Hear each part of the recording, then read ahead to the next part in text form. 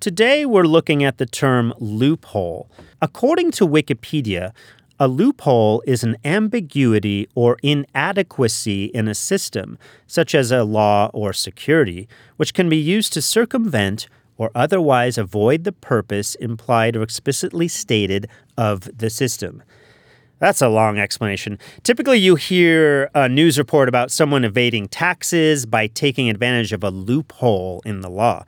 But where does this term loophole come from?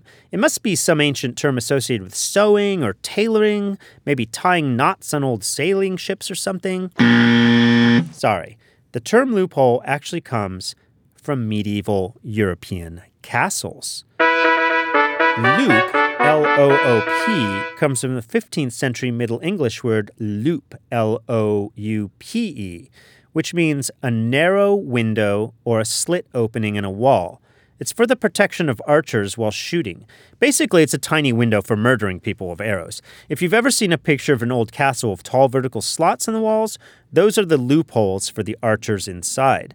The word loop actually goes back to medieval Latin word lupa, which in turn came from the Germanic source of Middle Dutch source lupen, which means to watch. In the 16th century, loop began to be expanded to loophole. It seems that Englishmen were puzzled and confused by the two versions of loop, one for the string and one for the hole in the wall. They added the second word hole to make it clear they were talking about openings in walls and not doubled over bits of string.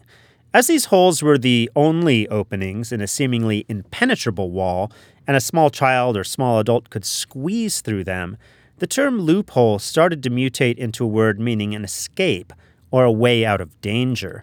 Around the middle of the following century, loophole began to be used figuratively for a means of escape, and by 1700 it came to its modern meaning of a way around the law and rules. Thanks for listening. Hope you found this educational as well as inspiring.